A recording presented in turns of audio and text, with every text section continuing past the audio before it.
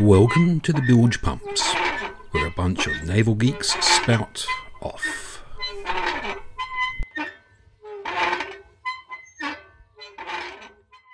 Hang on, before we go any further, you're the only one who hasn't got one of these shirts. We better do something about that. Fair enough. I'll look into it. Yeah. Anyway.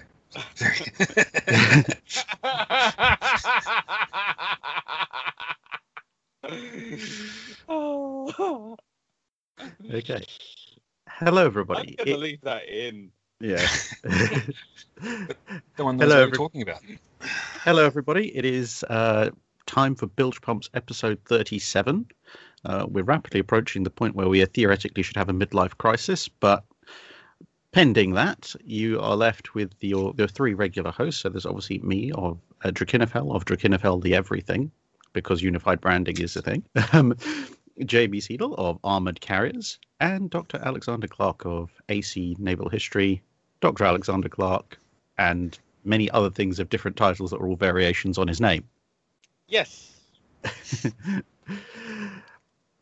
So, subject of discussion today, we appear to have possibly kicked over a little bit of a hornet's nest with our comments last week about rating of ships by cells and equating this to the previous ratings of ships of the line back in the Age of Sail. So, as is the way with the bilge pumps, once we've kicked over a hornet's nest, rather than run away screaming or whatever, we're going to come back with a flamethrower and start kicking it down the road and see what happens. It's more fun this way, and judging by the number of prods, well, I've certainly received, I'm not sure about my colleagues, from various people in various officialdom capacities going, we're not building fourth-rate ships. You can't tell us that we're building first-rate ships. You can't be rude about it. And various things of me going, well, your number of VLS cells don't lie, baby. I think the problem here is that the usage of the language has changed over time, and first-rate doesn't quite mean what it used to. No, first rate means it's everything is gold plated, but there's not much of it. Yeah, emphasis to those of the listeners who had those kinds of objections. We're talking about the rating system of ships of the line. There's nothing wrong with being a fourth-rate ship of the line, or fourth-rate heavy frigate, depending on how you want to define it. You like the old HMS Invincible, incredibly successful frigate, but fourth-rate. HMS Agamemnon, one of the most famous ships in the Royal Navy, fourth rate. Victory, of course, is a first rate, but USS Constitution would have been rated a fourth rate had it been in the Royal Navy. And let's be honest, as I said the last time, most of the Napoleonic Wars were not fought by first and second rates, they were fought by third rates. Yeah, and it was the 74s which were the big things, and actually the largest class of those was built by the French, although a lot of them were used by the Royal Navy. I have to admit, a lot of them were used by the Royal Navy. I mean, you've got some of the other ships as well, like say HMS Speedy, which technically at one point wasn't even a rated vessel. But you stick Admiral, at the time Captain Sir Thomas Cochrane on board, and it accomplishes great things. Even if the more and more I read about him, the more and more I think Cochrane is the equivalent of what you get if you get a particularly argumentative terrier and then hotbox it with PCP and LSD and then set it loose. Well, it works. Yes. Cochrane has one. Besides, you've met the trainee assistant, fluffy research assistant, haven't you? Yes. Yeah. I mean, Nelson. They sometimes say Nelson has one setting: get close to the enemy and fight. It's like Nelson doesn't have anything on Cochrane when it comes to one-track mind. No. Cochrane doesn't get next to the enemy and fight. It's get into the enemy's bed and start fighting in his dreams. But again, the fundamental point here is that they were all commanding ships that had a purpose, had a job to do, and were built to meet that task. Mm. Yes. Yeah. And they were used for that purpose. Yeah. Yes. And we're using the sort of the general guidelines of the various naval establishments of the 1700s. So 100 plus guns, or in this case cells, equates to first rate, and so on and so forth down the line. Although, having said that, I would also note that exactly how ships were rated did begin to change as you got into the 19th century. So you have things like HMS Asia in sort of the 1820s. It's an 84 gun ship, which means technically it's at the upper end of third rate by the old establishments, but by the time it's in service with the early Victorian Navy, it's actually rated as a second rate ship. But then the gulf between, despite the fact the gun rating has apparently come down for a second rate, the term of first rate has actually gone stratospherically high, because whilst a first rate in the latter part of the 18th century was sort of, apart from Santissima Trinidad, was generally ships of somewhere between 100 to 112 guns. By the time you get to the last gasps of the Age of Sail capital ship, you're talking ships regularly being launched with 130, 140 or more guns. So there's actually a huge gulf emerging, and they haven't invented like the super heavy first rate or anything ridiculous like that. So No. systems can change and be modified, but I think the general it's trying to box anything. Trying to box anything that's a evolving beast is next to impossible. I mean, let's face it. You know, it's the same old argument. What's a heavy cruiser? What's a battle cruiser? What's a battleship? What's a fast battleship? Yeah. What's a pocket battleship? It is what Not it is. a pocket battleship. It was a heavy cruiser with some Exactly. big guns. And then in terms of also the cells, I mean, it's easy to use VLS cells because they're a fixed, easy to count thing. But you also then have to start, if you want to get into detail, you have to start thinking about other things like, do you count a CIWS system as a single quote unquote gun or an item for rating? So does the amount of phalanxes you have aboard, or Kashtans if you're the Russians, make a difference? If you're carrying box launchers for harpoons or LRASM or whatever else, do they count? Does that work into your total? And then I suppose the other two things you can look at as things like CRAM. That's its own little launcher. Do you count a CRAM launcher as a single item, or do you count it by all of its individual tubes? And I guess once again, the point is that we're trying to get across a point of comparison. Yeah. It's which is by necessity going to have to be a process of scaffolding as opposed to minute detail. Yeah. So I think for that purpose, you can do away with point defense weapons. Yeah. Yes. And Yeah. I would say you can get away with, take out the point defense weapons. You can. The interesting question comes between torpedoes and missiles. That's the thing. Well, Do you include the torpedo launchers in it? Again, I think modern torpedoes on a warship are point defense weapons. Yeah. If you're close enough to use a torpedo against a modern submarine, you're dead. That's the way I see it. Yeah. And You're either dead or that submarine's going to have a big shock because it reckons it's in stealth mode and you can't see it.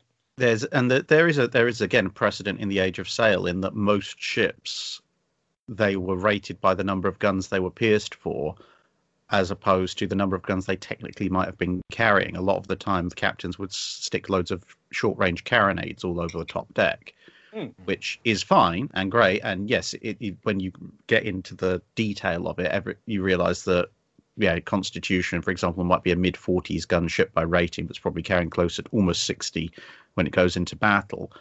But it's not rated as a 60-gun ship because carronades, as Essex proved, are not the best of things when you're engaged in a long-range firefight. So, similar to you, I think we can eliminate the point defense stuff. But the other aspect I was going to raise was when it comes to the VLS tubes themselves, because not all VLS tubes are created equal.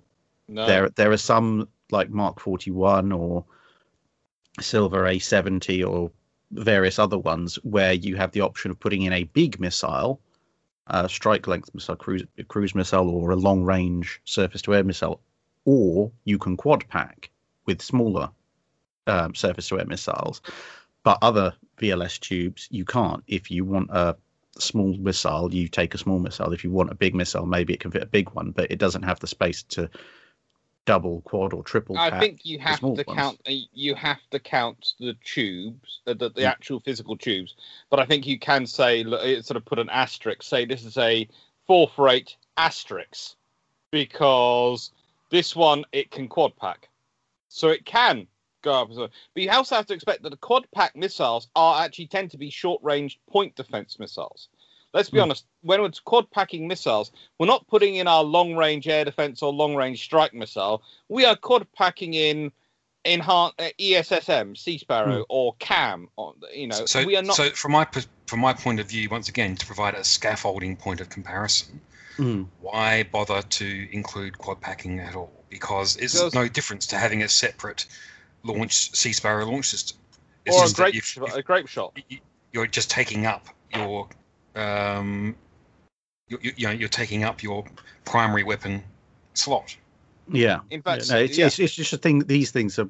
I'm sure if we don't mention them, someone will. Oh, of course, but there's always going to be that. As I said, the difference between a heavy cruiser and a pocket battleship, right? You're never going to have a perfect system because everyone does things differently and things are evolving constantly over time. But if you can provide a ballpark a ballpark measure, something that is a loose framework, which means that these ships are in the same league. So, in my mind, obviously, it doesn't matter how many VLS cells you've got different loads that you can put into those cells. And I think that's what makes those VLS cells valuable. That's what makes them the equivalent to the cannon and its port cut into the side. Although I would include the sort of the box launchers, etc., for the dedicated anti-shipping missiles, because they are an offensive weapon system. So your harpoon launchers and such. You have to include those. Those are sort of part of it. Honestly, the fact that we still have them rather than having strategic. I guess again, I suppose I'll be guilty of my own crime here, but say is splitting hairs. Is harpoon a point defense weapon? It's got a few miles range. I wouldn't call it quite point defense just yet. Because it's sort of the shortest range to all of them at the moment, isn't it? It's still got a fair bit of a range on it. I mean, to be honest, the issue I'd have more with harpoon these days is the fact that it's still a subsonic weapon. And it's not stealth, so it's originally either one or the other. Yeah, I mean, as we've discussed in previous episodes, my general opinion on anti-shipping missiles as a whole are that if you're these days, if you're going to be going up against a first or second tier navy and you're going to be firing anti-shipping missiles, if they're going to be subsonic and non-stealthy, you need an awful lot of them. And so that's where harpoon falls down, because most of the time you have your 8-box launch systems. So these harpoon fixed mounts are fairly low value. It depends who you're fighting. I'd say in terms of, if you're looking at the anti-shipping missile launchers, the harpoons are basically the equivalent of the 12 or the 18 pounder on a first-rate ship of the line. They're useful. They can hurt things, but they're not going to be quite as useful against a peer opponent as some of the heavier weapons that you could be carrying, like LRASM or something, which you might be carrying in your VLS tubes. So did those 12-pounders count towards them being a first or second rate or not? Yeah. I mean, Victory's upper gun deck has all 18-pounders, and they count towards her overall guns for weight of fire. Purposes of weight of fire. But I mean, it means, I think, although you can play around slightly with the numbers as per the rating systems. There's not an awful lot of movement, I think, because the top end combatants, if you like, they still have the number of offensive missile systems, whether that be VLS or box launch, that put them quite firmly into what you'd categorize as a first rate by the traditional rating system. So looking at the Sejong the Greats, for example. You've got Russia, China, America, and South Korea in the first rate category, haven't you? You've got Well, you've got the Sejong the Greats. They've got 128 VLS, and then they've also got 16 dedicated anti-ship missile launchers.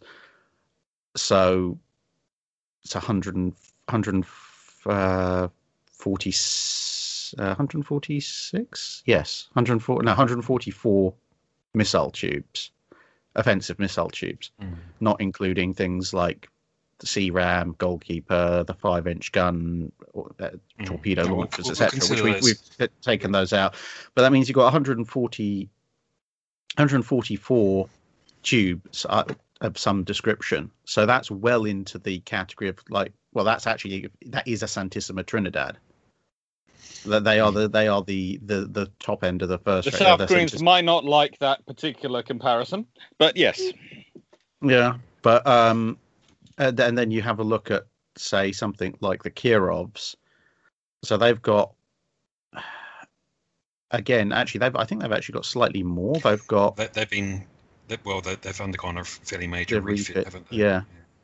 But I mean, at least some of them were carrying almost 100 surface-to-air missiles anyway, and then.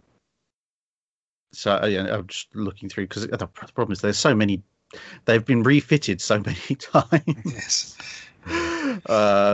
And I think the latest one is they're supposed to carry 352 missiles of the Kirov class, according to the missile launchers. But some of them are point defense, which we're discounting. Like you've got the. I think it's roughly there's 320.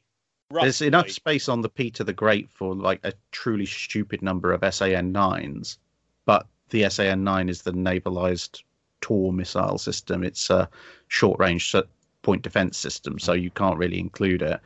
But I mean, you've got, they've still got an awful lot. They've got like most of the latest refit ones seem to have like 96 long-range surface-to-air missiles. They've got another 20 heavy anti-ship missile tubes, which obviously originally were Granite. Some the new refits probably bring in something else, and probably something like Zircon or whatever, and there'd probably be more of them. So whichever way you shape it, even ignoring the truly stupid number of SAN-9s, they're still well into the first-rate category. They are truly not things you want to come across if you're a solo ship. Fortunately, there's only one of them around. Yeah, I mean, this is kind of where you put the asterisk in for some ships, because you got something like the Zumwalt, and it's got 80 launch cells. So technically, if you're using the 1700s method, that puts it at the upper end of third rates. If you're using the 19th century establishment method, that's at the lower end of second rates. Mm-hmm.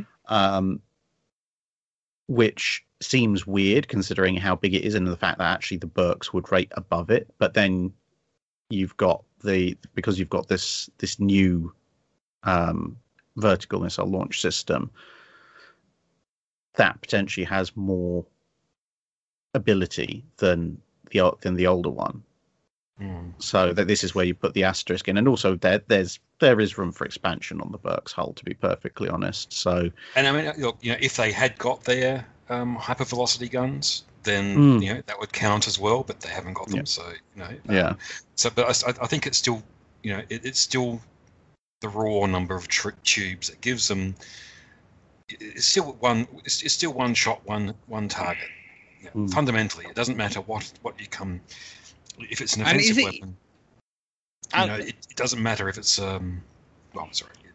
quality does matter, of course, but and you also have to remember that honestly, when you start sort of talking about these things, and again, this goes right to the age of sail, and back to the racism, it never is one shot, one kill. It never is. It always takes more than one shot to kill a target. You might miss with some. You might hit. You might hit some places which don't matter. You might hit a place which does matter. It's rare you do hit a ship and it blows up completely. Santa we'll not talk about the one we've mentioned earlier already. So this is one of the reasons why the rating system mattered. Why, if you were a 4th rate or a 5th rate, you tended to actually, by gentleman's agreement, in a major battle, you would not engage the 1st and 2nd rates of the enemy or the 3rd rates, and in return, they wouldn't engage you. Because if they did, you were wiped out. Because of the sheer weight of fire. And that was the thing. It wasn't a case of their one shot, one kill. It was the sheer weight of fire they can bring to the engagement is not going to be good for you. And this feeds into another point which will sort of thread through this, I think, this discussion, rather than having it sort of sectional. And this is something which Jamie is really one of the best authorities and people to bring up and talk about this is of course Crete, where you had ships running out of ammunition providing air defense. Now, this is the other thing. It's not just having the missiles, it's having the resupplies. And this is the biggest asterisk I would put next to any rate we gave to a ship, any rating, would be, can they actually resupply the VLS at sea? And at the moment, as far as I'm sure, there's none which are crossing that, getting that asterisk. I mean, there's theoretical capacities, but I think it's a few times it's been tried, and then people have gone, it's far too complicated and dangerous. I mean, it would make the whole rating system pretty much irrelevant, if you could provide the logistics to resupply on a rapid basis. But let's face it, one of the things that I've often wondered about is this entire logistics system built up around the United States Navy's supercarriers. They can refuel it with aviation fuel. They can restock it with bombs and missiles for its fighters. Swap out personnel, fill up the freezers. But what does it do when all of the when its escorts have fired off all of its their missiles?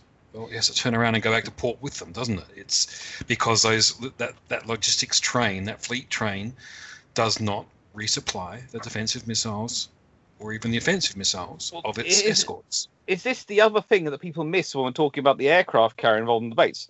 They're forgetting the aircraft carrier is the easiest to resupply of the ships in many ways, and you can keep those aircraft providing air defense more easily than you can actually restock the ships which are supposed to be providing it.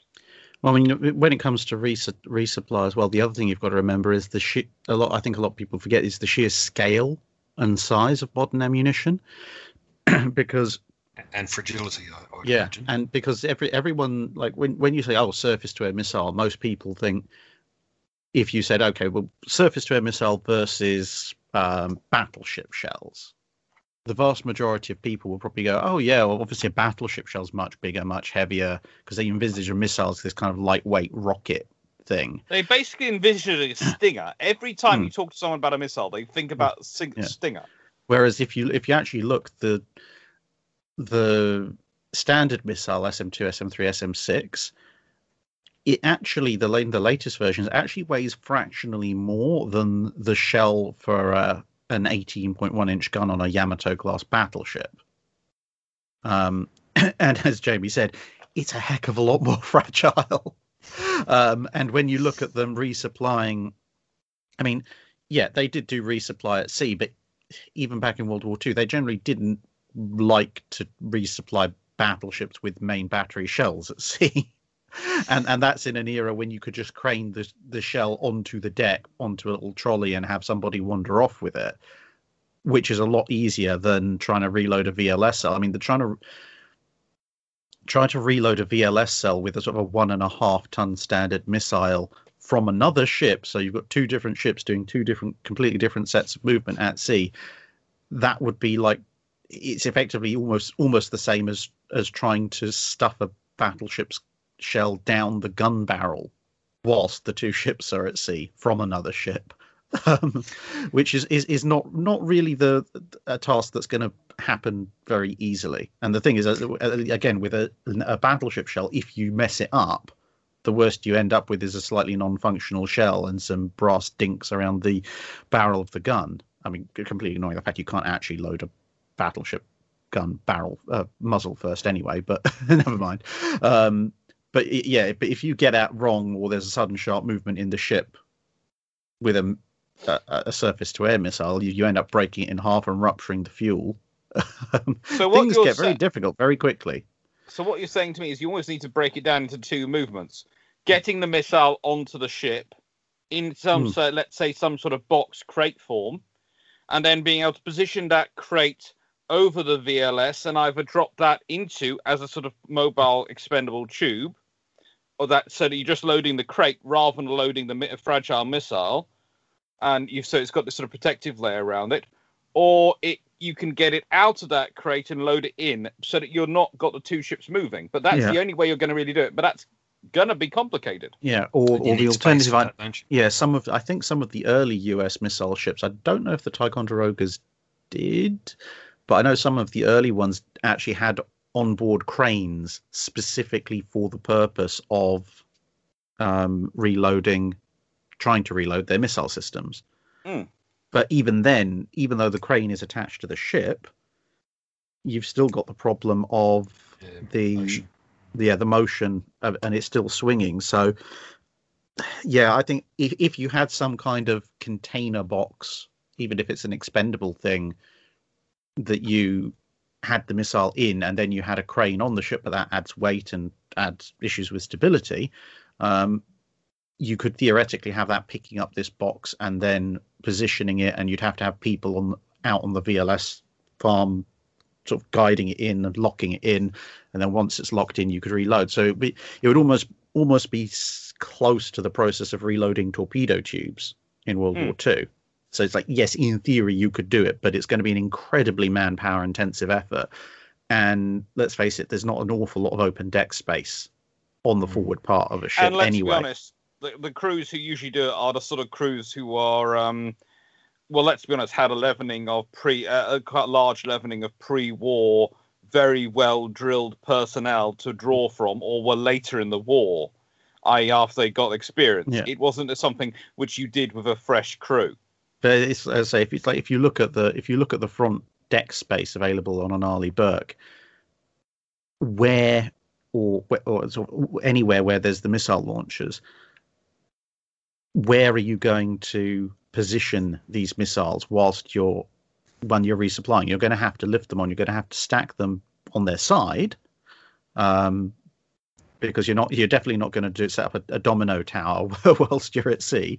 In the multi-mission bay or the hangar? But then the only options. But at 1.5 tons, if you're going to resupply, you're going to have to put them basically within reach of the crane that's going to stick them into the VLS tubes. You can't put them elsewhere on the ship because you haven't got a rail system moving them around to move them around with. Not like you used to when you had shells. So you're going to end up with this rather odd situation where you're going to have various parts of the Burke potentially covered in stacked tubes full of missiles, and then you've got these cranes that are going to have to be trying to reload it. So it's going to take forever and a day, and whilst you're doing this, you're vulnerable, because the one thing you're not going to be doing whilst you're doing this reloading at sea is launching missiles, because you've got boxes of missiles all over the deck. So we've got these big, bulky, ultra-fragile things next to impossible to move from ship to ship, and then from ship into the container. So this, I guess that's why this hasn't been done. I mean, obviously there must be a reason why it hasn't been done, and I guess it's fairly obvious that is the reason. But which brings me to my next thought, which is how many rounds per gun did Yamato have? Sorry? How many rounds per gun did Yamato have? A couple of hundred. Yeah. With rounds per gun, I think it was about 60 per gun. From memory, I guess it's the magazines, isn't it? The magazines contain several hundred rounds, but they each serve a turret. Let's have a quick look. But my point being is that it had one launch system with 60. 100 rounds per gun for Yamatos. Okay, so it's probably the other. Some of the other ships, yeah. I mean, with volume on something the size of a Yamato is a bit forgiving. And if you go down to cruisers, you usually were talking 250, 300 rounds per gun. Yes. So these days we have one unless it's in a quad pack, which makes it a point defense anyway. Yeah. So why don't we have magazines? Or should we have magazines? Well, you see, this was the interesting thing, and I think when the missiles were, one of the things that we don't point out is that actually, if you consider the first generation of missiles, especially in the British service, were to replace the 40mm, and they were actually man-movable, and they were actually able to be resupplied at sea, and they were stored in a magazine, and they were carried. Not Sea. Was it Sea Cat? The Sea Cat, wasn't it? Sea Cat. Yeah, or Sea Slug. Sea Slug. Sea Slugs were big. Yeah, they were huge. Yeah. The Sea Cat was the one that you basically rearm. Yeah. You got some very, very. By the way, if anyone wants to know who were the biggest, beefiest members in the Royal Navy in about the 1960s, you go and every time they were recruiting for the gun team, they would go to one particular group on the ship, the Sea Cat rearmer unit or group, the people who were responsible for reloading a Sea Cat, because they were literally chosen for being massive and tough, because they had to pick up these things and there wasn't the space, so one man would have to pick up the missile, each missile would be individually and load, and if you got it wrong or dropped it, there goes half your ship. So they were very big, very capable gentlemen who were chosen because they had a rather large amount of, how do I put this politely, pack horse in their DNA. And they're also, I've met a fair number of them. They're also some of the nicest people you will ever meet. They're lovely. The number of them who are sort of these, but I did laugh in one story about them where a captain was doing a boarding action on a ship and they said, we don't have any Marines aboard at the moment, sir, because various reasons, I think probably budget cuts at the time or something. He said, don't worry. Do we have the Sea Cat team? Yes. Give them rifles. And so the captain did the boarding himself because he was bored, goes on the ship and it had been causing trouble. Said, okay, we're going to cause trouble. Sees the sheer size of the 8 sailors behind the captain and decides they're not going to cause any trouble at all. None at all. In fact, possibly the remark was made that why are they carrying rifles? Are they just using them for toothpicks? Back to magazines. Magazines. I mean, they did magazines for missiles did exist at one point because you had the swing arm launchers that presaged the VLS tubes, and the main reasons the swing arm launchers went away were mostly to do with rate of fire. With VLS you can just fire off missiles faster, or at least you could at the time with the technology available at the time, and because obviously a VLS tube has direction here.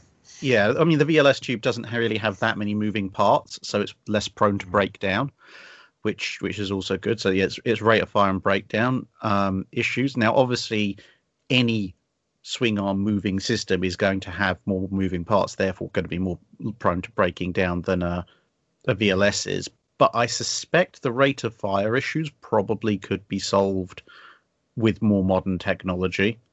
But I mean, ultimately, though, I imagine that the swing arms probably wouldn't have had more than what more missiles available feeding that than VLS stack anyway.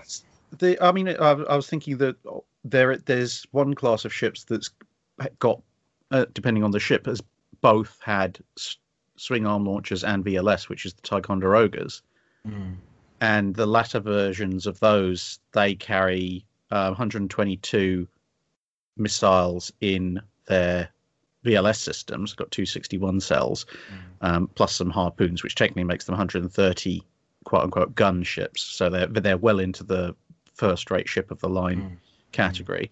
But the Mark 26 units, the swing arm launchers, their last variant, their last mod had 64 missiles per magazine, so actually technically 3 more.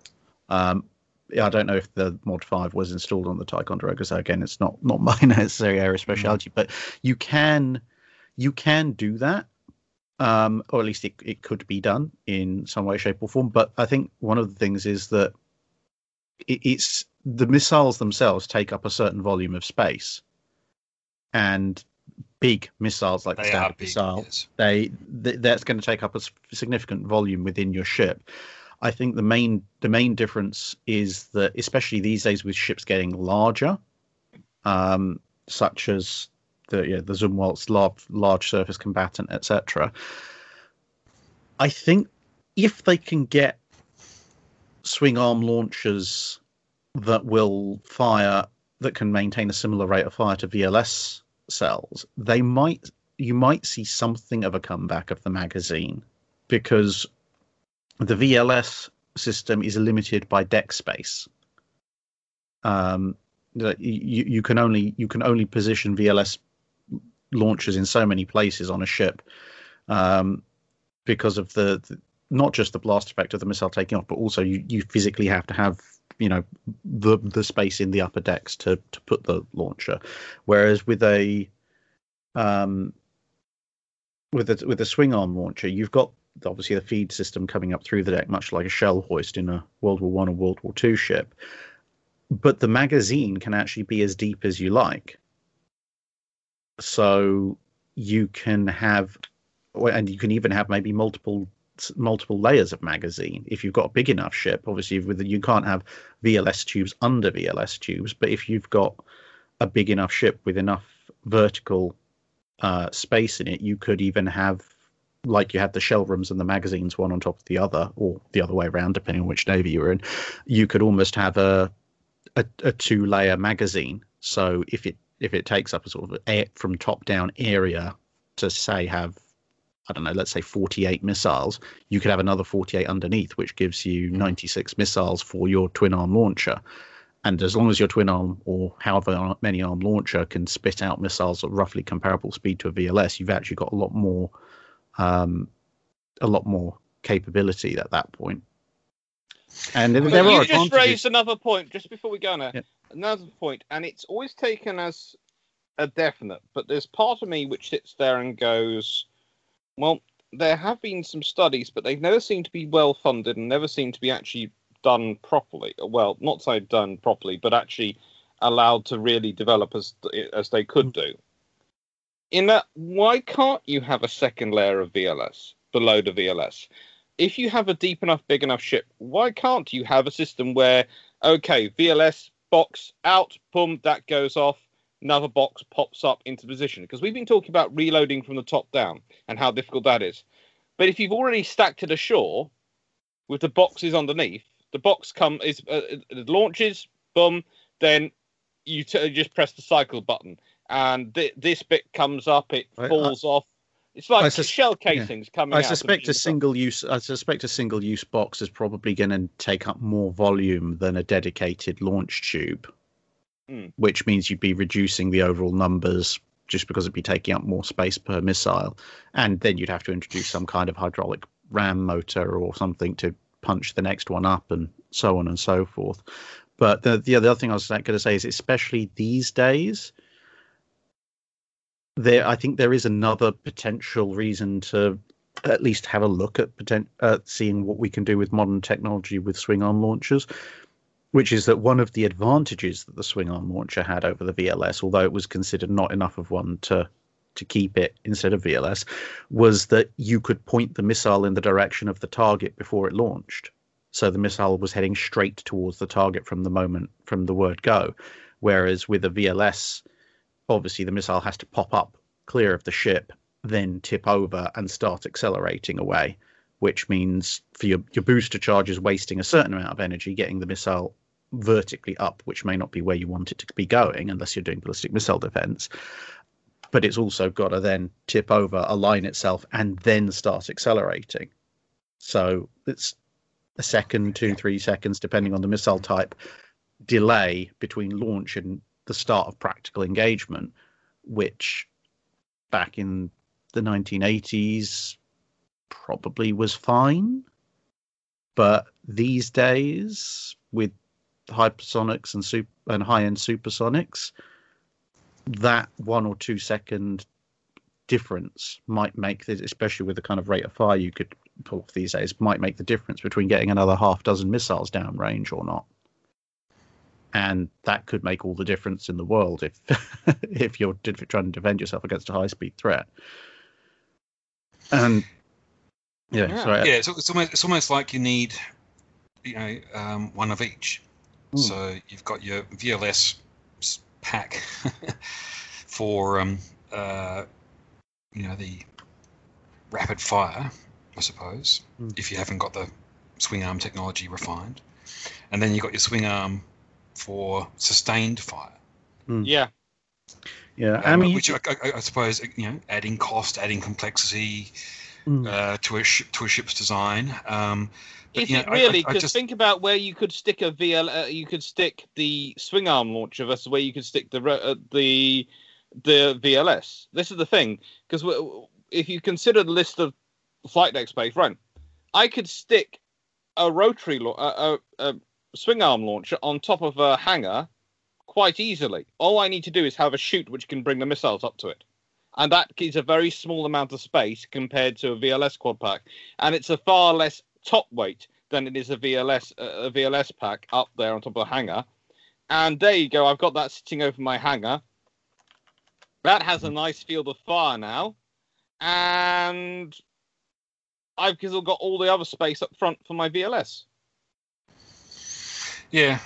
Look, I mean, again, it's sort of outside of my technical scope, so I probably won't take it any further than that. But I can certainly, I do just have a bit of a nagging question in my gut as to the value of the ultra rapid fire versus having the ability to sustain fire.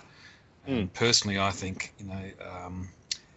that when you look at those incidents, as I said, off Crete, where you've got nice, shiny town-class cruisers and colony-class cruisers suddenly just having to defend themselves from Stukas for 3 days, and by the halfway through the second day, halfway through the third day, they're out of shells and they're firing blanks just in order to deter those Stukas, and of course it didn't work at all.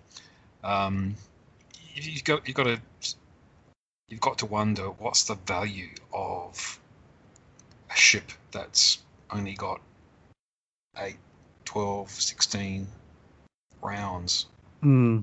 Yes, which does bring us to the Belgian Navy at this point, which are building a very nice large frigate in conjunction with the Dutch. Dutch ships are getting 16 cells. Mm-hmm. The Belgian is getting 8. Yeah, they're doing the usual building it for but not with. So yeah. Although the hilarious thing is, it's literally they have the space for the cells. You can see it's a common design. It's just on the Dutch ship, you've got 2 blocks of 8 next to each other, and on the Danish ship, they've literally just plated over one of the Belgian, 8 blocks. Not the Danish. Belgian, yeah, sorry, on the Belgian. The Danish would not do this. The Danish. We love the Danish Navy. They would, if you tried to do this to the Danish Navy, I'm fairly sure there would be a small revolution in Denmark. The Vikings would sail again. Look. This is just the age-old problem of building for but not with. I think that it's it's purely a political, budgetary decision, and these decisions have to be made.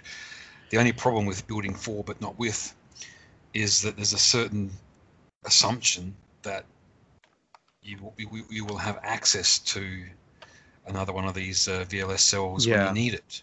I think that is the big problem, because there's a difference. And you'll have a space where you can fit it. You'll have the time in a shipyard to take it out, wire it in, do all the necessary checks to fit it in. This is why fitted for not with is basically the same as fitted not.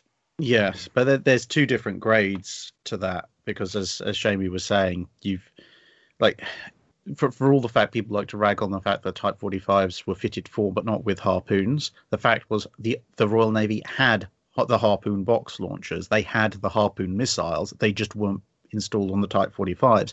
If push came to shove, they could rip them out of the old Type 42s or pull them out of warehouses and stick them on because they physically had those assets. I rather suspect that well, put it this way, I don't suspect, I'm near enough certain that the Belgian Navy is not going to have a warehouse sitting around with a bunch of 8-cell VLS systems and appropriate missiles to stick in them, just waiting for the call to war. If war gets declared, and let's face it, if war gets declared and the Belgians are somehow involved, it's probably World War III. Well, yeah, that's the other point about Belgium. Is what have they got to worry about? All they've got to worry about is a bunch of rogues across the channel. Yes. Yeah. So. And to be perfectly honest, if we are going to go and steal the Belgian Navy, we would rather they were coming again.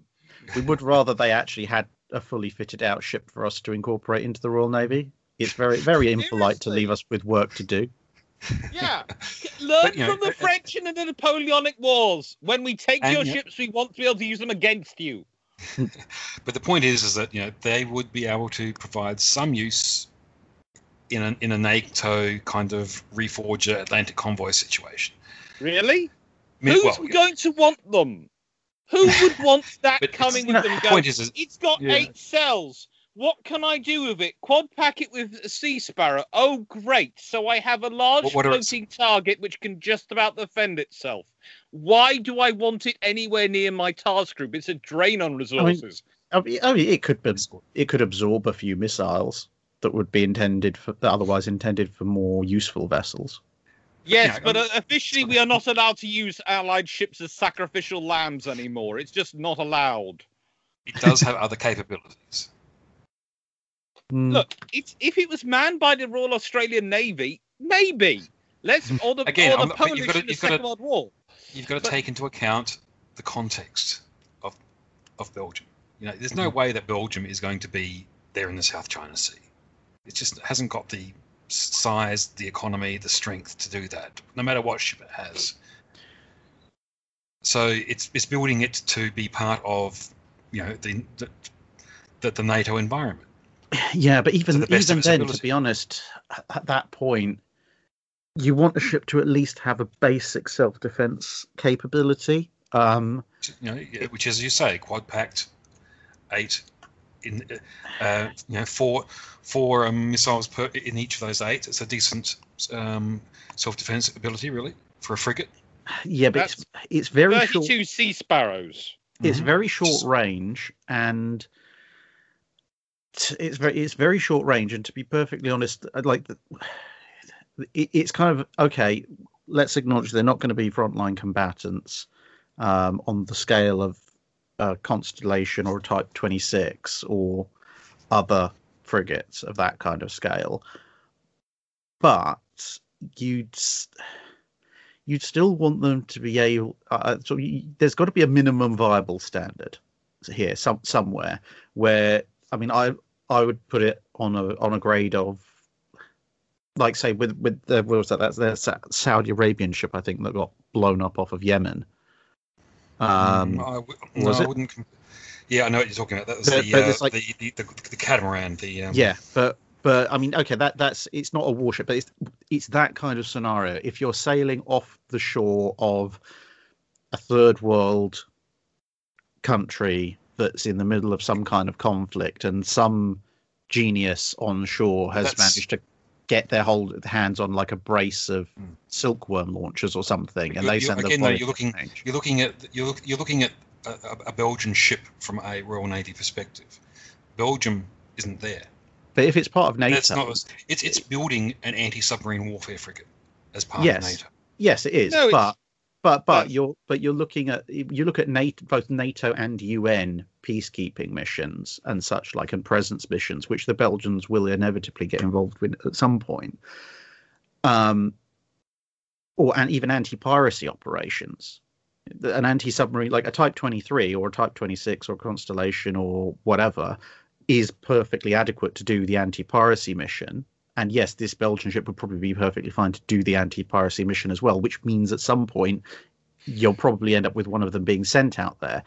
But if you've got an Anzac or a Constellation or a Type 26 or a Type 23 or whatever floating around. If some genius in Somalia has managed to sort of scavenge a couple of silkworms and just like, oh, I don't like these anti-piracy measures, and volleys a couple of them off completely out of the blue, those kinds of ships, you would probably expect to be able to counter them, to shoot those down out or sort of in a rapid reaction.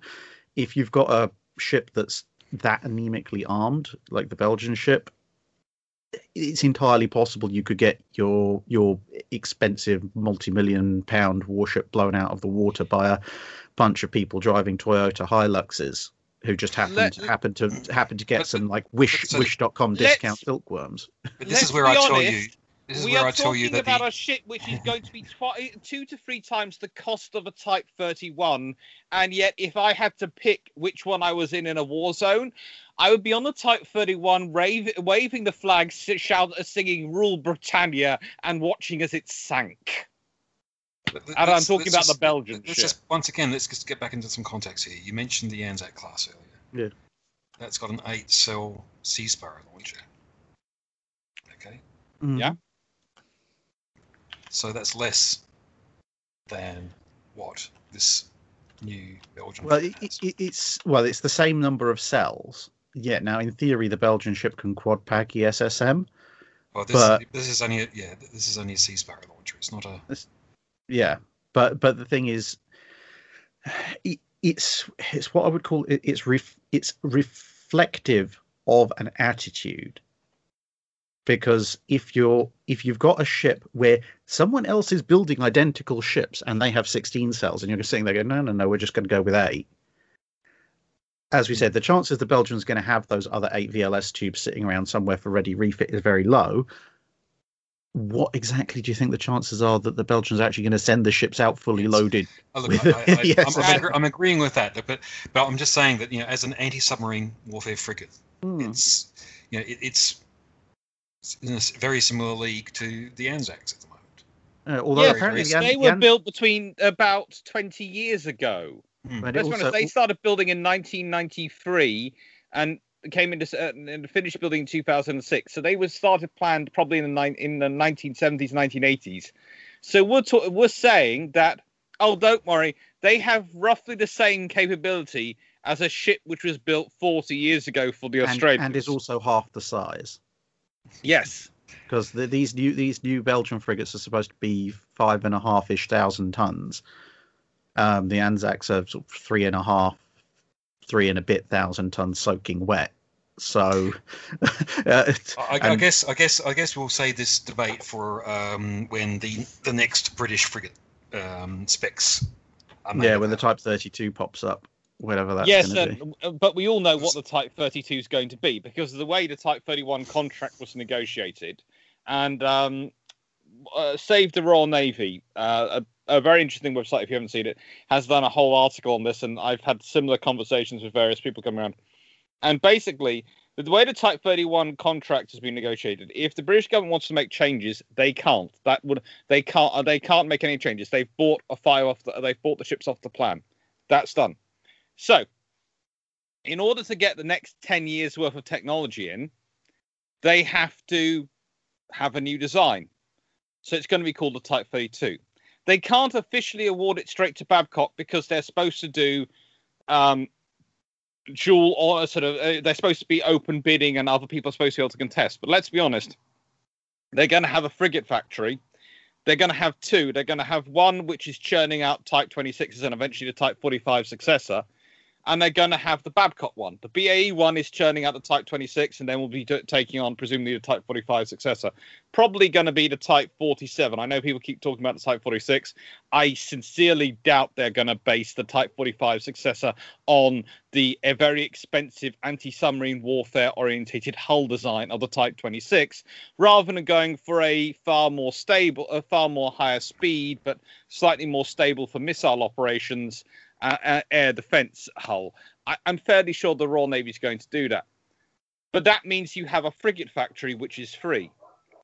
And so the odds are the Type 32 is going to be a Type 31 with 10 years more technology added in. That's literally it. And you will probably have the Type 32 beginning construction while the last Type 31 is still being built. Fair enough. But okay, let's get back to the whole rating system. Yeah. I guess we've determined that at no point in the near future will we be having reloadable VLS cells. Right. And that the return of swing arms are probably not going to be just around the corner either. Because So that therefore- would be practical, and it would look like they were going technology backwards. So let's be honest, no one's going to do that.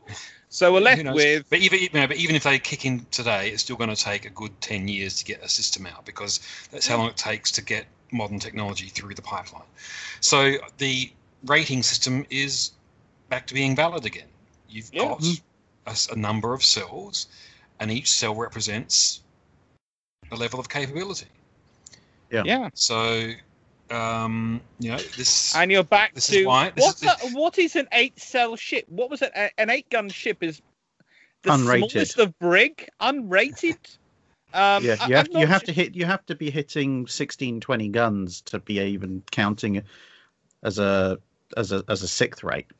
So basically, the Belgians are no longer building a navy. They're building a 5,500 ton. I'm not sure what show pony. Anti-submarine ship, which they didn't have in the Age of Sail.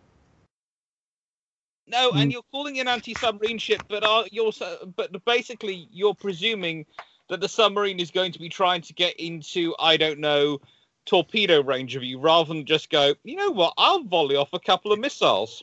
It does have a helicopter pad. Well, at least there'll be somewhere for some people to evacuate from. Yeah. But isn't that the same for all anti-submarine vessels? I mean, seriously, you can't just pick on the Belgians here. I think if they were, the thing was, if they had come out and said, we're building a frigate with an 8-cell quad pack ESSM launcher, on the face of it, you might have looked and gone, okay, it's a little bit underarm, but if they fully stock it, okay-ish. But if someone had said that to me, I would be expecting to see something that was barely larger than a Corvette. I was expecting to see it have 40mm and 57mm guns on it. I'd be expecting it to be festooned with other things that are going to make up for the fact that it's got such a limited armament. Although it wasn't fitted with it in the end, but the Visby class corvettes were supposed to have 12 surface-to-air missiles on them, and those things they're not even 700 tons. So they're quite small corvettes. But again, another ship I would rather be on in a combat operation than the Belgian frigate. But this is the thing. It's like if someone says that we're taking an 8-cell quad pack ESSM frigate design out, just based on that, my imagination would immediately be looking at something in the sort of 2,500 to 3,500 ton range.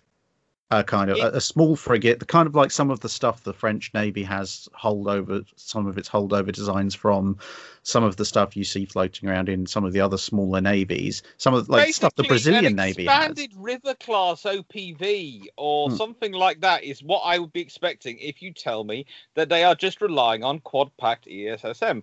I'm not expecting something which is going to be involved in an actual fleet operations, because you're talking about her as an anti-submarine warfare frigate. That's good, right? Anti-submarine warfare frigates do not operate on top of the convoy.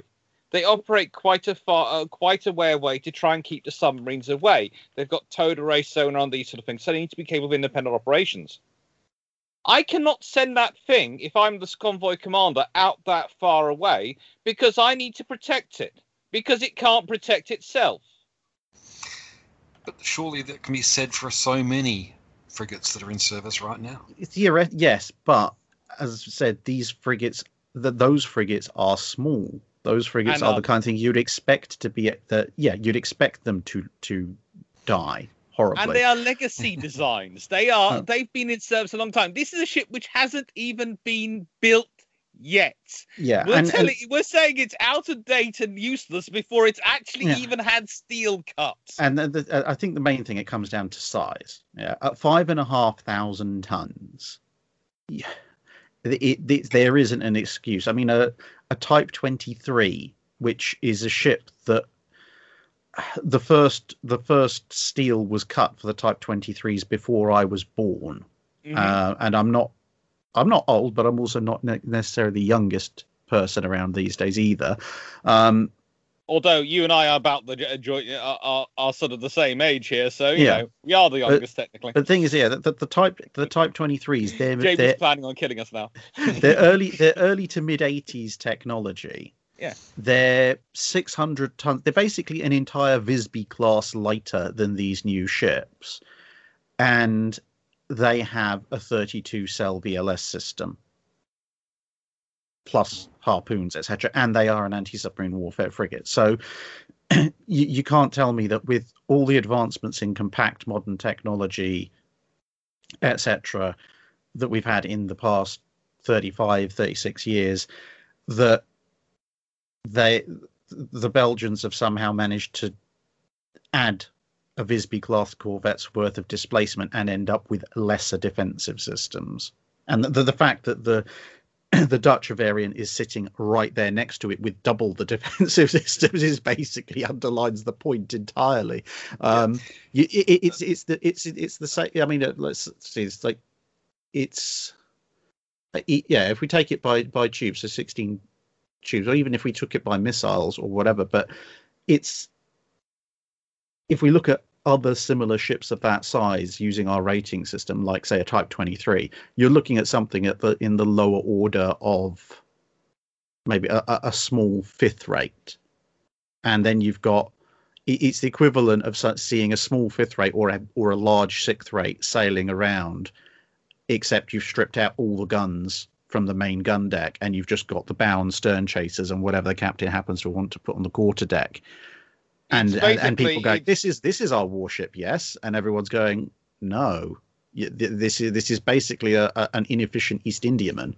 And before anyone starts saying, actually, they did used to do it. Yes, they did used to arm sometimes ships en flute when they were transporting troops on doing things like that. You would sometimes take an older warship, strip out the guns, and use those spaces for carrying troops.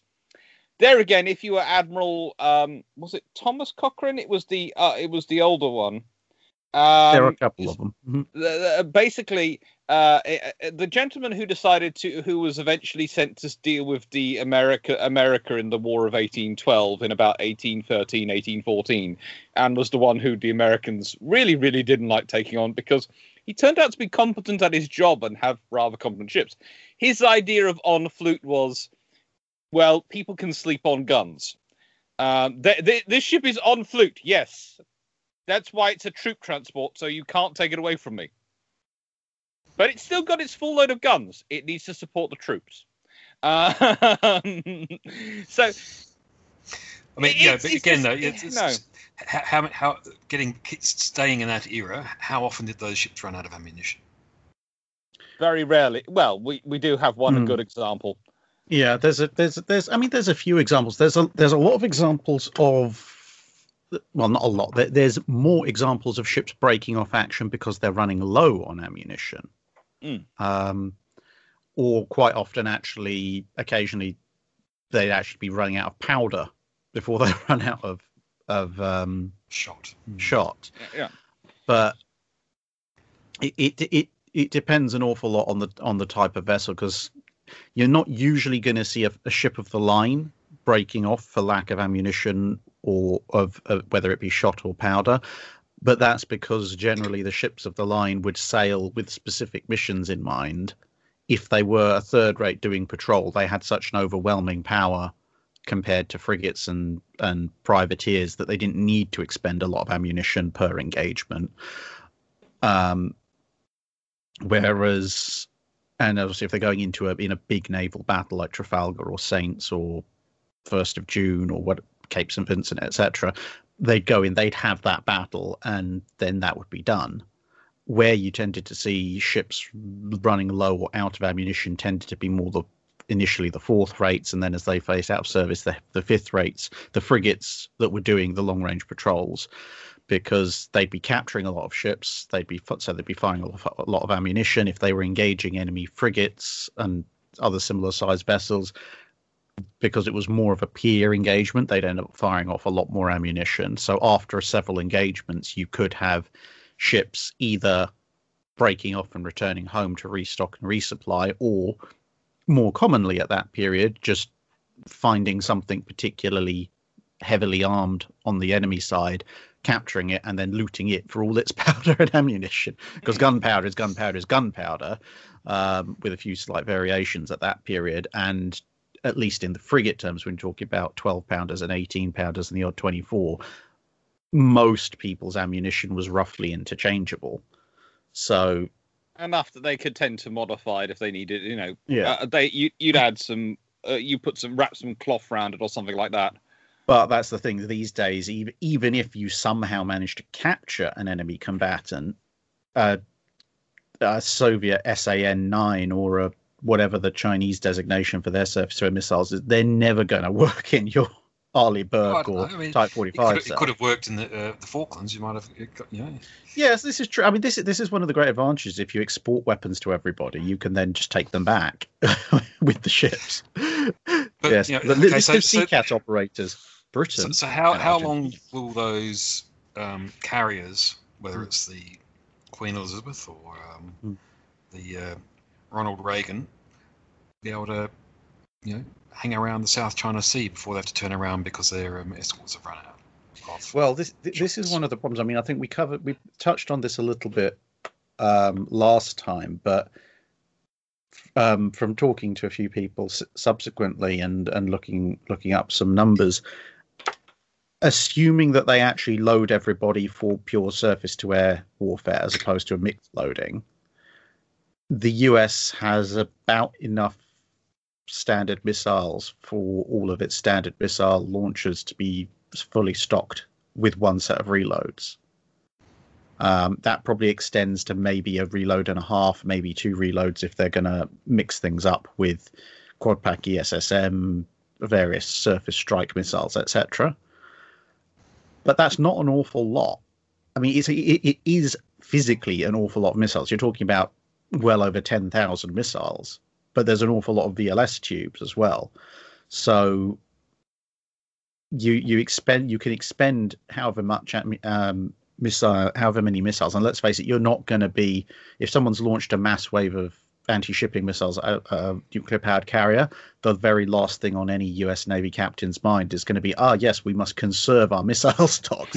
They're going to be throwing everything they've got. Well, just as a case in point, let's think of the deployment of the Queen Elizabeth. So we've got a rough idea of what that task force is going to be. We know it's got a Burke going with it. We know it's got others.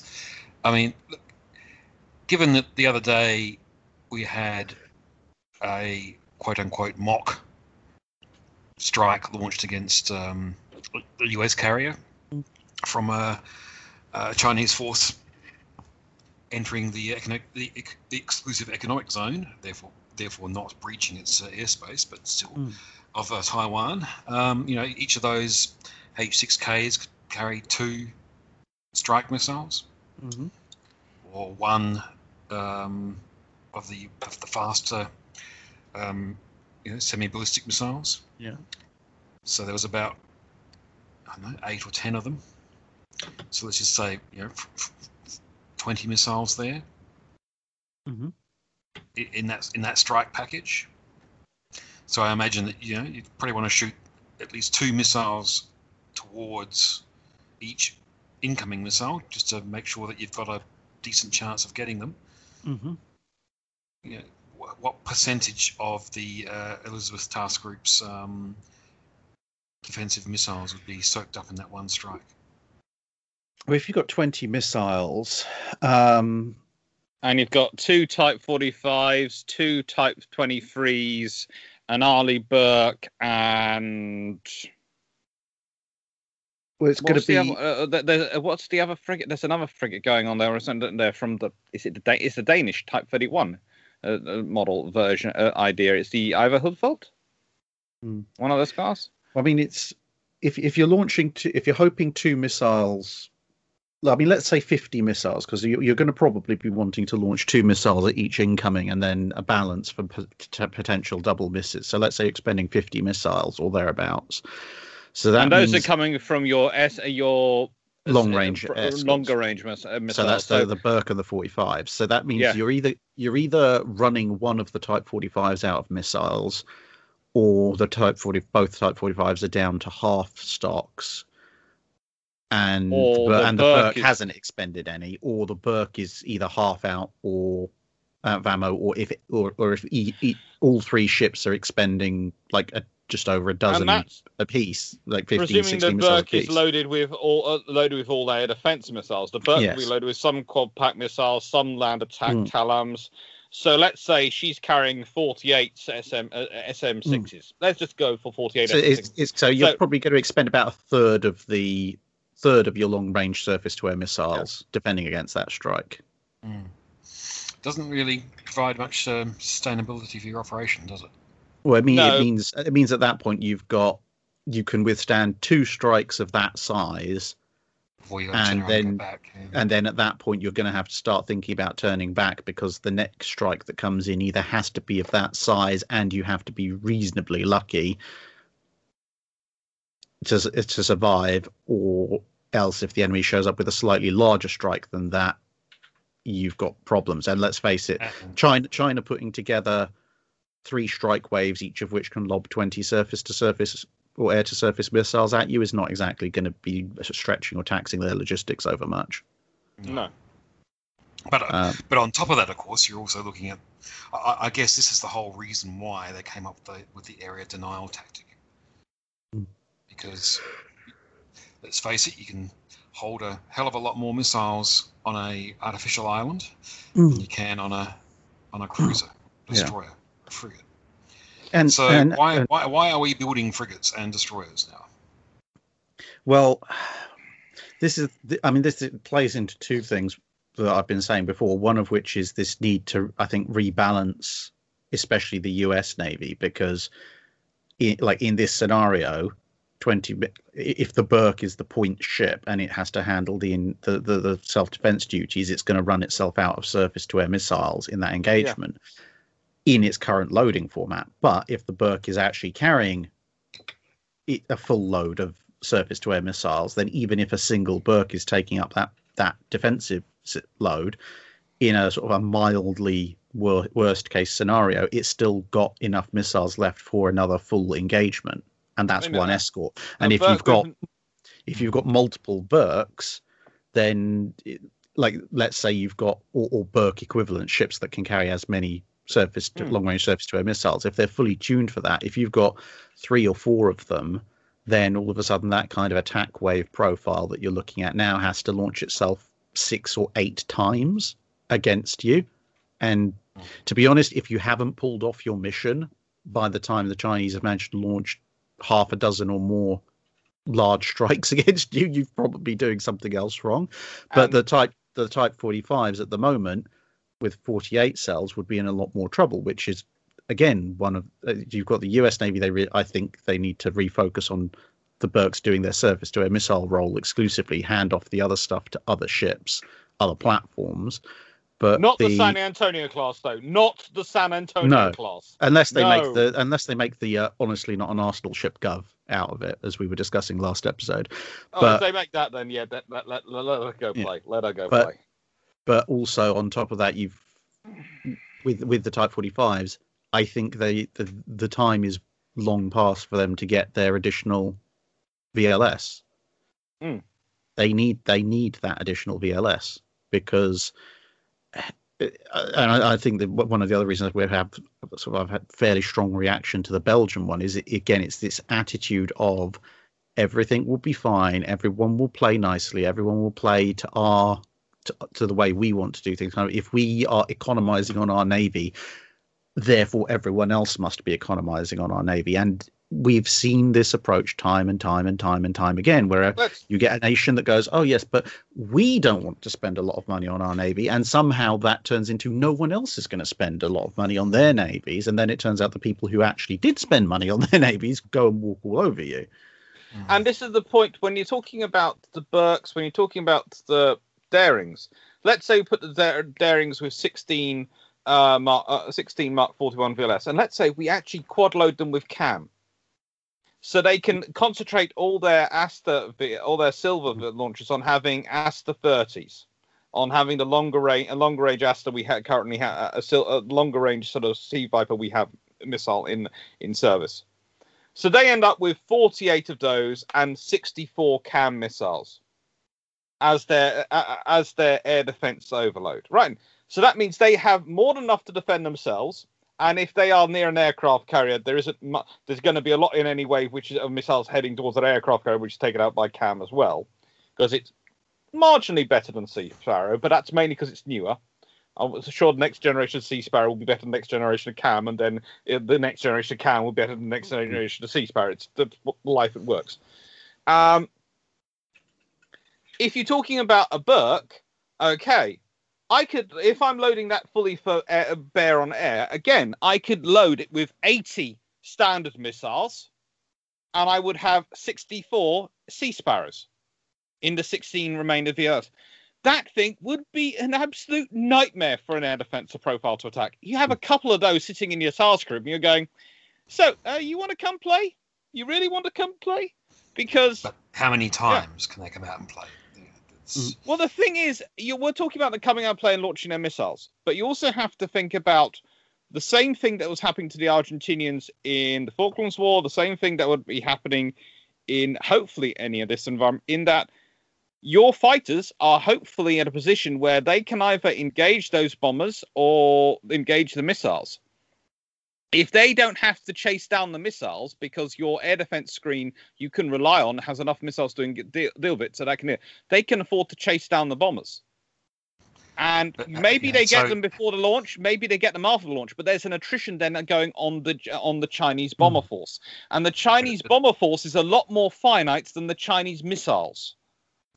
But this is where the short range of your F-35s and your Harpoon missiles kicks in against you, because you're going to have to sustain several volleys of incoming long-range missiles before you get anywhere near being able to launch on that artificial island. I mean, yeah, it depends what kind of missiles they're launching as well, because I mean the bombers are going to be more vulnerable. I mean, there is also always this big unanswered question of how they know where they're launching, and there are extremes of that argument where people can say, oh, well, X missile has like 2,000 mile range, therefore they'll launch well out of range of any of the carrier group's defenses. And equally, there's kind of, oh, well, they'll always know where the enemy ship is, like they won't know where the enemy ships are, so they've got to come within range of their sensor systems, which will put them well inside of interception range, and so they'll be easily shot down. I think the balance is somewhere in the middle. Let's face it, everybody on all sides has a number of very inventive officers, and if there aren't already solutions in place with things like satellite tracking and such, like, people will still also find solutions, because I mean, and it doesn't take a rocket scientist to work it out, because if I'm just putting on my engineer hat for a second, we know the Chinese have stupid numbers of obsolete aircraft, like MiG-21 clones, MiG-19 clones, all sorts of things that even the Chinese wouldn't put a pilot in these days. But they're just sitting around. Some of them have been scrapped, but there's still plenty more. If I was at the Chinese Air Force and I wanted to hunt down a carrier group, and I had this problem of, okay, I've got these long-range missiles that can launch from a good distance, keep my bombers relatively safe, but perhaps I don't know where these carriers are, so that would mean my bombers have to get closer. I just take a bunch of those, was a QF-17 or whatever, jury rig them as basically drones. They don't have to have the world's most complicated sensor and communication systems and be an all singing, all dancing UCAV recon aircraft. You literally just have to have the most basic systems, send them out in effectively a picket line, maybe 50 miles apart. You don't care if they come back. all you're looking for is we're flying these things in. They've got just enough basic sensors to find the enemy if the enemy doesn't do anything about them. And if they do something about them and they shoot them down, well, that gives you a data point that tells you the enemy is somewhere in this area. So you can then vector in all your other expendable drones and just go, okay, well, we now know from the interception and from whatever basic sensor readings they managed to get before they died, this is where the enemy is. What have you lost? A bunch of aircraft that were just going to go sitting, mouldering away in the scrap pile anyway, and then you can make your long-range missile launch from your bomber craft. So there doesn't always have to be a high-tech solution to these things, but you can do it. But there is always also going to be the possibility of, and this is where fighters come in as well, because yes, okay, fair enough, the F-35 might not have the world's greatest range, but if the F-35s can be going around picking off these drones at considerably longer ranges, it makes that job a lot harder. And you can rearm an F-35. Yes, mm-hmm. Yeah, and if the F-35s, if the F-35, let's say it's a and you can resupply a carrier. Yeah, if you've got a British F-35 with a Meteor and it pops off a drone at say 500 miles away from the carrier, and it can do that across that sort of 500-mile radius. That's an awful lot of ocean. That's not enough data for you to then make a long-range launch, which means you are going to have to advance your more advanced scouting platforms and your bombers closer to get better data. Whereas without that, you then those scout drones could. In the meantime, a lunchbox flies over in low Earth orbit and spots you. Yeah. Anyway, and if it's Japanese, it might be made of wood. You are obsessed with these satellite lunchboxes, and whilst I agree, I also think that there is a level of which we're talking about them, but there's also a level which are sort of going, how much work is now being put into making ships fit for lasers? And to make it work. And yes, it's a lunchbox, but if it can be taken out with a laser, then it can be dealt with. Now, anyway, back to our thing though. I'm starting to think, here I am, a carrier skeptic, even though my passion is armored carriers. I'm now starting to think, well, why the hell are we building frigates, destroyers, and cruisers? Why don't we just build first-rate carriers, second-rate carriers, third-rate carriers, and fourth-rate carriers? Now we have converted you. That has been our plan the entire time. Because these are the ships. Because these are the ships that can be resupplied, and these are the ships with the weapons delivery systems that are flexible. Yeah. Now you have reached the point at which the problem where people start going, there's no role for carriers in future war, and then you go, once you look into this, you say, hang on, why don't more people have carriers? Because this makes sense. I mean, the flip side to the argument is that with surface ships, you're not going. I mean, HMS Courageous shows you do not use your carrier to hunt submarines in and of itself. This is a bad idea. No. Yeah, you have to use the aircraft, but the aircraft.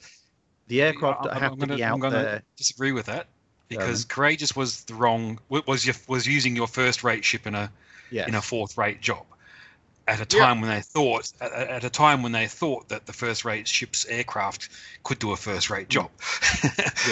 So the hunter-killer group came back with a vengeance in 1943. Of course, with the escort carriers. Yeah, but I think the thing is with carriers, and was really quite good. In both anti-sub and anti-air warfare, it's partly about reaction times and partly about what I'd call active versus passive. So a carrier doing anti-submarine warfare, yes, it can, even something like an Invincible or one of the Japanese ships, it can do a lot more anti-sub warfare at any given point than a single anti-sub frigate can, because its helicopters can be all over the place. But those helicopters have a finite time on station. They have to come back, they have to refuel, they've got maintenance issues, so and there's going to be weather times in weather when they can't fly. Steve George, unfortunately, you cannot clone Steve George as much as we would like to clone him. But has anyone tried yet? Has anyone tried yet? But that means when you compare that with an anti-sub frigate it's got a helicopter, but it's also got hull mounted and towed array sonar, that can be doing its job pretty much 24/7. So a carrier. This is where you want your Belgium ship. Yeah, as long as there's no one flying around with anything more advanced than a Wright brothers flyer. But if there's But you can do 24/7. This is where you want your Type 26 frigate, which, let's be honest, let's talk about the Type 26 frigate, because the reason I want to talk about that quickly is the Royal Navy are spending $9 billion on 8 units. And I'm not sure what the cost is of the new frigates for the Belgians, but I think it's going to be roughly $3 billion for 4 units. Okay, so yeah, you'd expect them to be about, I don't know, half or a third as capable as the British. Let's be honest, the Type 26s, we have got 12-cell VLS for 48 C-Sector anti-air missiles, so that's the CAM, and a 24-cell Mark 41 VLS for Tomahawk, ASROC, LASRAM, CAM, or ESM quad-packed, along with other capabilities. They're also carrying a 5-inch gun, 2 30mm cannons, 2 phalanx, 2 miniguns, and 4 general-purpose machine guns. Plus, they have accommodation for 2 Wildcat helicopters, which can be armed with their own range of missiles, a flight deck capable of taking a Chinook, have enclosed hangar and facilities for UAVs, and a flexible mission bay, which can take all sorts of random systems being put in it. And that's being crammed into roughly 9,000 tons fully loaded. And you sit there and go, okay, so I'm expecting that that is an extra, 3,500 tons roughly on the anti-submarine warfare frigate that the Belgians are building. You just brought up. There's a big difference in that. But I'm going to pitch to you this idea. I'd rather have the 3 Invincibles back. Oh yes, I know. Yeah, a lot of because then you've got your first-rate Queen Elizabeths being supported by a third-rate Invincibles. Yeah. Yeah. But yeah, I think the thing is, you've got to. Jamie, you won't get me arguing on this one. I'm going to keep saying we need LHDs to replace the Albion and Bulwark, and we need at least 3 of them so we can have more flight decks. And I'm the one who wrote an entire article about escort carriers and turning our logistics supply ships and basically building them as we're going to build them, but building them with a flight deck on top so they can do the supply role and have the flight deck. There is still a role for the anti-submarine warfare hull because of that persistent 24/7 ASW, and it's a similar thing for air defense, because you can't have your fighters wandering around. You can't have your entire air group wandering around doing combat air patrol 24/7. You can have your fighters can reach out further. They can hit further. Potentially, if they collectively launch everything, they can actually hit harder. But a surface-to-air missile destroyer can sit there and it's ready on station again 24/7, and it can start launching missiles within seconds. Whereas with a carrier, you need at least you're going to need a fair bit of time to get anything beyond the cap launched. You're going to have maybe some aircraft at QRA in a hostile situation, but even if you're flying a cap and you've got a QRA ready to go, ultimately that's still going to be less surface less anti-air firepower you can bring to bear compared to a fully loaded Burke or Burke equivalent. And I guess the other thing about having a third-rate carrier is that for that vessel to be effective, you're going to need to have larger numbers of much cheaper VTOL aircraft. Yeah, I think the first Stovall. Yeah, but let's face it, there's no way that you can afford that many F-35Bs. No, I think the idea of a big carrier, and I think actually if in the overall scheme of carriers, you're going to have to say, think like the Ford and the Nimitzes are your first rates. The Queen Elizabeth, I'd say, are probably more along the lines of a second or third rate carrier in terms of the rating system. They're the equivalent of a 74 or 80 gun ship of the line. They're fully capable of standing in the line of battle, but they are not as capable. They cannot carry as many weapon systems in terms of aircraft as a Nimitz or a Ford.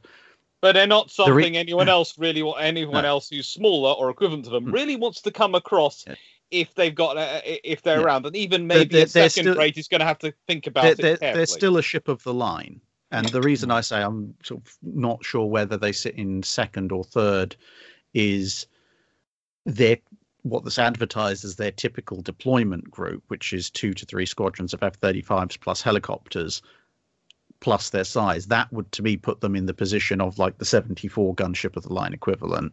Whereas if you see some of the theoretical, just how many F-35s could we fit on this if we ditch most of the helicopters and fully deck park, that pushes them up into the kind of similar kind of fighter strike capability as a Nimitz or a Ford, just without all the ancillary AWACS, helicopter, etc. support that those ships have, which would put it more into the kind of 90, 98 gun style ship of the line category. So it's a general purpose third rate, but a second rate strike ship. Yes, and then so stuff like your Invincibles or the newer Japanese stuff would probably be your equivalent to your heavy fifth, small fourth rate. So they're no longer front line, like they're no longer line of battle ships, but they're very capable. And then you've got stuff like repurpose, yeah, and then you've got and then you've got the smaller, either slower stuff like LPHs repurposed, just having fun, or the really small stuff like some of the earlier Japanese helicopter destroyers and some of the other very small carriers that people have got floating around. Those would be like your sixth rate equivalent. But there's definitely a role for them, but they're not going to take over the ASW role completely from surface ships, the same way that just because you've got a first rate carrier, you're not going to say, okay, we'll just have more of those and no surface to air missile escorts either. It sounds like we've reinvented a task group, everyone. Yeah, and escort carriers, but the problem, as I say, while you can rearm those aircraft, you can't replace those aircraft because those aircraft are so damn expensive and so damn complex. So I think this is the thing. It's the carrier has abandoned surface ships altogether and just go submarines. Well, I was going to say actually the submarine in some ways, whilst there's a lot of analogies for the surface ships, both carriers and surface combatants in the Age of Sail, the submarine almost poses a similar kind of issue as the first ironclads, because you can't, apart from maybe the SSGNs, but otherwise you can't really rate submarines in exactly the same way, because you're not going to find any submarine with 12+ torpedo tubes. So like even something like a Seawolf with 8 tubes, technically by the rating system, that makes it an unrated vessel, like a sloop or a gun cutter or a brig. But no one sane is going to say that in the grand scheme of naval power, a Seawolf or a Virginia or an Astute is a gun brig, because they're not. But the analogy then you'd look for would be something like the Warrior, where it's got a completely different level of technology. It was classed initially under the old style systems as an armored frigate because it had a single gun deck and it had a relatively low number of guns compared to a ship of the line, but it had this armor which made it far more effective, and it also carried significantly bigger guns. It was carrying 68 pounders and 110 pounders as opposed to the 32s and such like that were more common in Age of Sail vessels.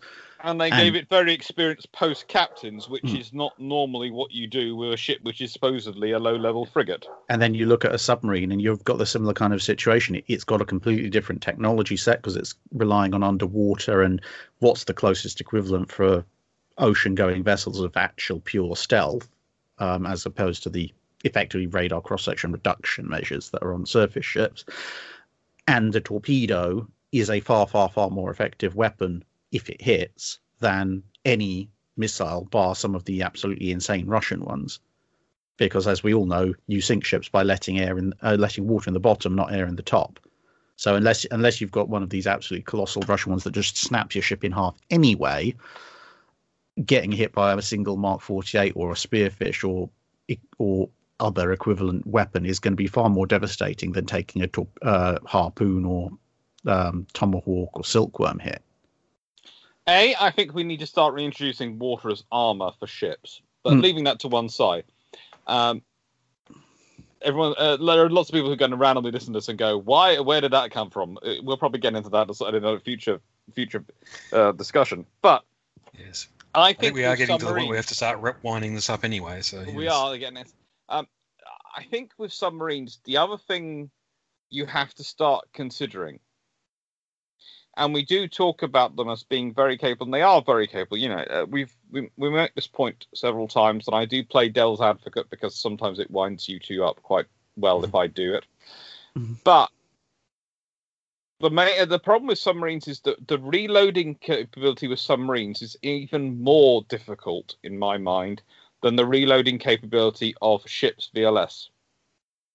In that, if you think about it, where are the places that you would want a submarine on the surface to reload it? They're not anywhere near it because it's a stealth asset, because of protection. It's got no protection on the surface at all. We talk about a ship being reloaded, it has no protection. It still has its guns. It can still do something.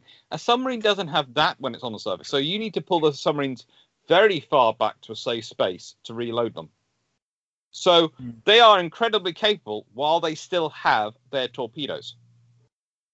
While they still have, and it's one of my big problem with the Astute class is that they don't have VLS, and therefore any Tomahawks they carry are in place of torpedoes. The decoys are in place of torpedoes. Yes, you need to have the decoys, but that means you have them in place of your torpedoes. You either are launching a decoy or you're launching a torpedo, and you're either carrying inside a decoy or a torpedo.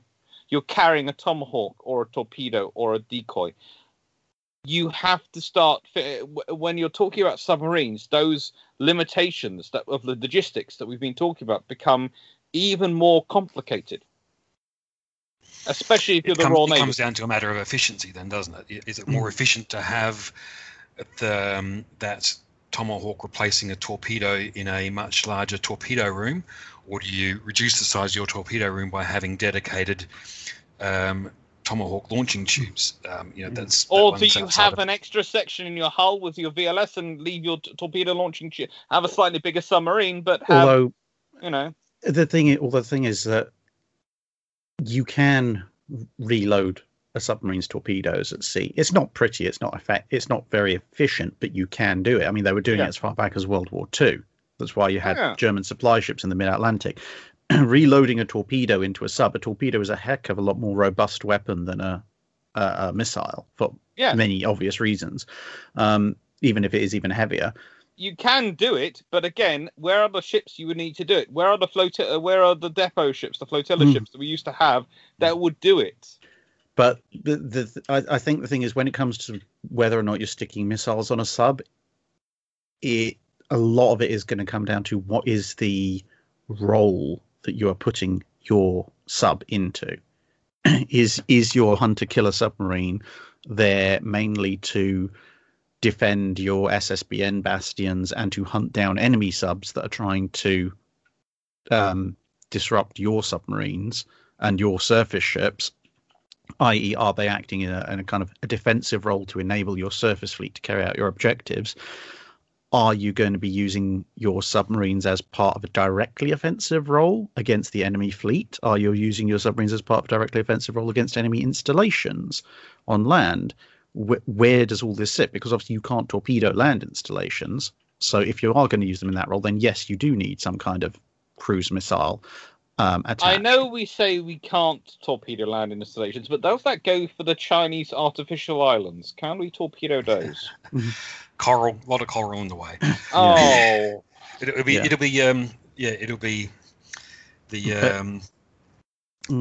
bombing the coral atolls all over again. Yeah. But I think this is the thing. It's like that, to be honest, that kind of decision is going to reach into even as far as your submarine's design, not just the weapons loadout, because a submarine that is going to go and attack land installations, or a submarine that's going to launch a massive strike against enemy surface vessels, is going to look an awful lot more like a ballistic missile sub. I mean, there's a reason the Oscars look like miniature Typhoons. And there's a reason the US, when it was converting SSGNs, they didn't go for an upsized F688 or some variant of the Seawolf or Virginias. They went with just refitting the older Ohios, because that is the kind of submarine. You don't need speed necessarily. What you need is extreme stealth and a large payload. But absolute extremes, SSBN style stealth and a large payload, are incompatible with fast, agile, deep diving characteristics, which is what you need for a hunter killer. If an SSGN, unless it gets an absolute ambush, is never going to win a fight with an SSN. They're just two entirely different things. So, and trying to hybridize them, yes, you can do that. We know obviously they did put VLS cells in some of the American nuclear subs. In some of the Virginias, they're doing it again. They've added an extra module.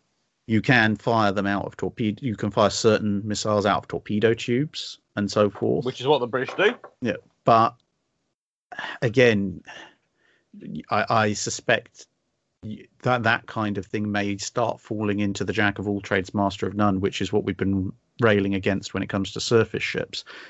It works fine if you're launching cruise missiles at Libya or Iraq, but let's face it, neither Libya nor Iraq were ever going to be able to stop you launching cruise missiles from a submarine, from a destroyer, from a frigate, from a container ship, to be perfectly honest. It didn't matter.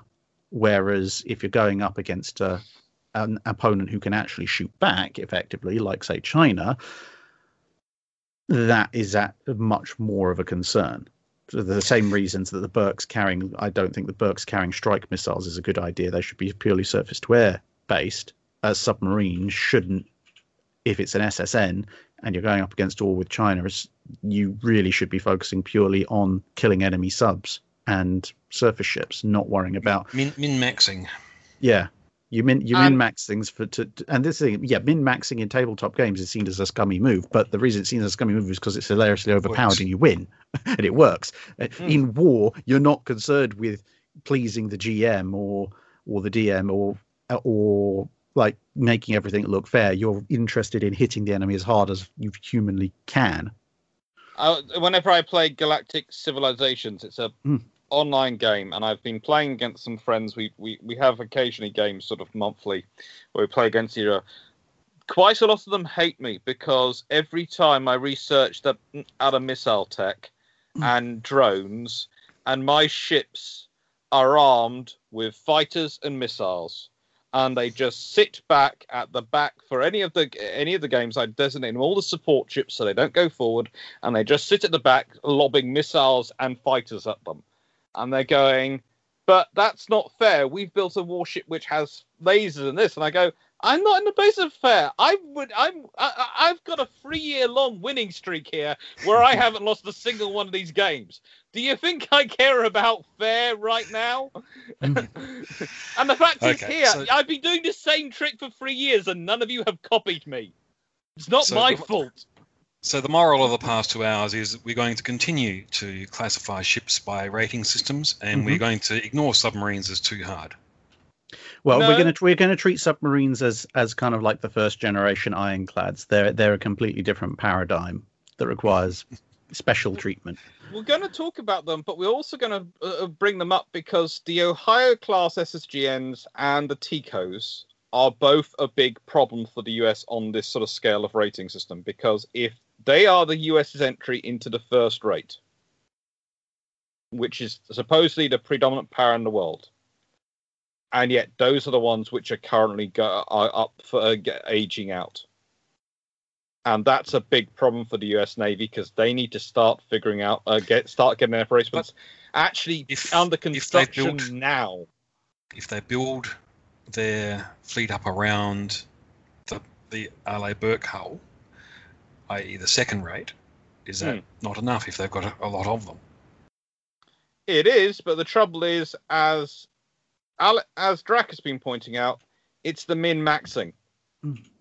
Your Burke hull is your anti-air defense system.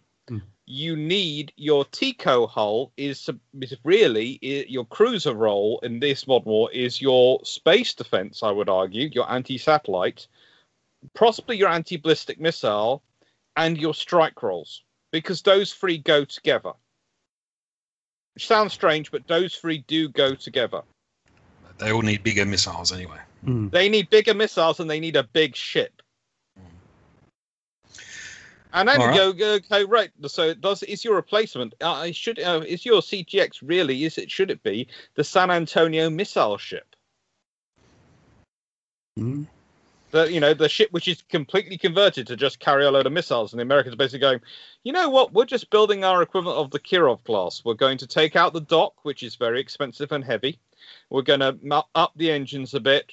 We're going to stick it all together. We're going to change the stern to make it slightly faster. And then we're going to fill it up with missiles. And we are going to try and work out this phrase called minimally manning by going to the Royal Navy and going, can you please design the manning profile for this ship? And to be honest, if you want an Arsenal ship concept, and if you don't want to worry about having to upspeed something like a San Antonio hull, I'm pretty sure you could pull off something fairly similar with a modified Zumwalt hull. Yes. You could. You've got two socking great guns up front that aren't really of much use anymore. Strip those out, stick a bunch of VLS there, and if you're going to make it a pure Arsenal ship, then you don't even need the size and scope of helicopter handling facilities they've got aft, or the massive IR baffles they've got that make up the superstructure, a large part of that superstructure. You could make quite a fearsome, already high-speed capable Arsenal ship out of a Zumwalt hull. And you've still got plenty of space on there to slap radars and such like. We'll save these for another day. Yes. Thank you. And then we'll find out whether Alex gets a whole lot more hate mail. Yay! No, I hope you two get your share of hate mail as well. We have spread the love around. It's good. It's always fun having friends who are now working the places of power and people going, why did you do this to me? You caused my boss to have steam coming out of his ears. And I was going, first of all, remind me who your boss is. I'm dyslexic here. I've forgotten. And secondly, oh, really? We caused that. And I won't say which particular friend this was, but I will say he works in a place which recently had some rather annoying issues with people people storming it. And his boss might be very, very well connected in terms of defense procurement. So India then.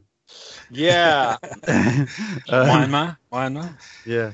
But no, I mean, this is the thing. It's like, I think one of the strengths, but just before we go, one of the strengths of this group is that, and this podcast is that, whilst we may not have access to the full technical specs of all these missiles and everything, because we're coming at it from a position of history, we can see certain types of patterns repeating themselves, and we're also not entirely in some cases literally invested in following certain PR processes or technological processes or thought processes down a kind of a narrow road that doesn't allow for thinking elsewhere. I think that's where our strength. Yeah, thinking outside the VLS tube. If Iron Brew and who's the winemaker you like, Jamie? I'm cutting back a bit lately, so I'm hitting the Pepsi Max harder lately. Okay, so if Iron Brew or Pepsi would like to start sponsoring us, we won't say mine. We won't mind. All right.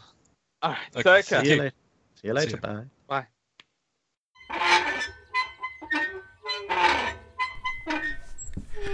Welcome to the BilgePumps, where a bunch of naval geeks spout off.